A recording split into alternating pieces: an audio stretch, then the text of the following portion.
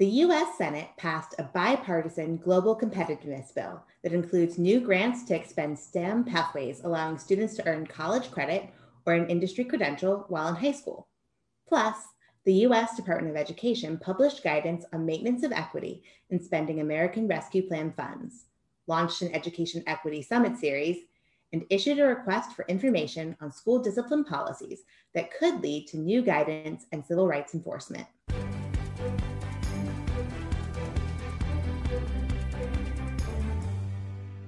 Hi, I'm Ann Heislip, and I'm joined today by my colleague Ziyu Zhou. Ziyu, what are the key education elements included in the Senate's Economic Competitiveness Bill? Last week, the U.S. Senate passed the Bipartisan U.S. Innovation and Competition Act, previously known as the Endless Frontier Act. The roughly $250 billion package, designed to increase American global competitiveness, makes major investments in science and technology, but flew under the radar amid ongoing negotiations over infrastructure. A key goal of the bill is to increase the number of American students attaining college credentials in science, technology, engineering, and math, or STEM. While the bill did not expand Pell Grant eligibility to short-term programs, it did include funding for state grants to expand college and career pathways by providing high school students opportunities to gain college credit or an industry credential in STEM courses. This STEM Pathways program is similar to the Fast Track to and Through College Act that we discussed on a previous federal flash. Each STEM pathway would offer at least 12 credits toward an associate degree or a recognized industry credential. And critically, all pathway courses must count not only toward high school graduation, but also transfer to the state's public colleges and universities. Alfred applauds the legislation's investment in early college opportunities. As our president and CEO, Deputy Lyle said, quote, "This bill will help keep America competitive with other countries for years to come by encouraging more students, particularly low-income and first-generation college students, to complete a higher education degree," end quote. But first, the House of Representatives must vote on the U.S. Innovation and Competition Act. If it passes without significant changes, the bill would then head to the White House for President Biden's signature. Switching gears, the U.S. Department of Education released new guidance on the maintenance of equity requirement for elementary and secondary school emergency relief funds included as a part of the American Rescue Plan. As a condition of receiving funds, states and districts may not disproportionately cut funding for high poverty and high need schools.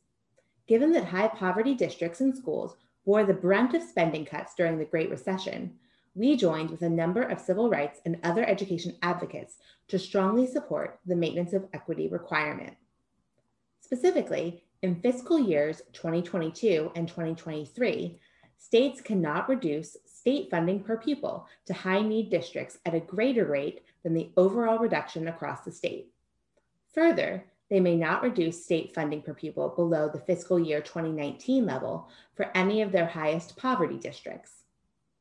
The guidance provides much-needed clarity to states in meeting the new requirement. For example, it specifies capital outlays and debt services are excluded as funding sources. It also provides examples of how states identify high-need districts. First, districts are rank ordered according to their percentage of economically disadvantaged students, using the Census Bureau's Small Area Income and Poverty Estimates percentage. Because special districts lacking geographic boundaries, like charter school districts, may not have census data, the guidance clarifies states can use the same data they use for Title I funding in those cases. Next, states calculate the number of students equal to 50% of their total enrollment. Finally, states identify, beginning with their highest poverty districts, those districts that account for half of the state's total enrollment. States use the same process to identify their highest poverty districts, except that they account for just 20% of the state's enrollment. Districts are also subject to maintenance of equity. They cannot disproportionately reduce combined state and local per pupil funding in high poverty schools, nor disproportionately cut the number of full-time equivalent staff per pupil in those schools. The guidance supports districts in identifying their schools in the highest poverty quartile and determine whether maintenance of equity was met. For example, it clarifies districts can use the same poverty data they already use to determine Title I school eligibility. Districts can also rank order schools district-wide or by grade span. This can support the identification of high poverty middle and high schools. The department also announced a new Education Equity Summit series to address inequities created and exacerbated by the pandemic. The first session will be held virtually on June the 22nd, 2021, and features Secretary Cardona, Deputy Secretary Cindy Martin, and a number of education leaders from across the country. It will focus on school reopening and how schools can better listen to the perspectives and meet the needs of underserved students. If you are interested in participating in the event, register at the link below. In other department news, the Office for Civil Rights released a request for information on data, research, and suggestions regarding discipline in K-12 schools. As a reminder, in 2018, then Secretary DeVos rescinded school discipline guidance developed during the Obama administration. Since then, Democratic lawmakers and civil rights advocates have continued to call for school discipline reform. For example, Representative Donald McEachin and Senator Chris Murphy recently reintroduced the Protecting Students in Schools Act, which would prohibit corporal punishment in schools receiving federal funds, a practice still permitted in 19 states. And during the presidential transition, restoring and improving the Obama-era discipline guidance was a top priority for many civil rights advocates.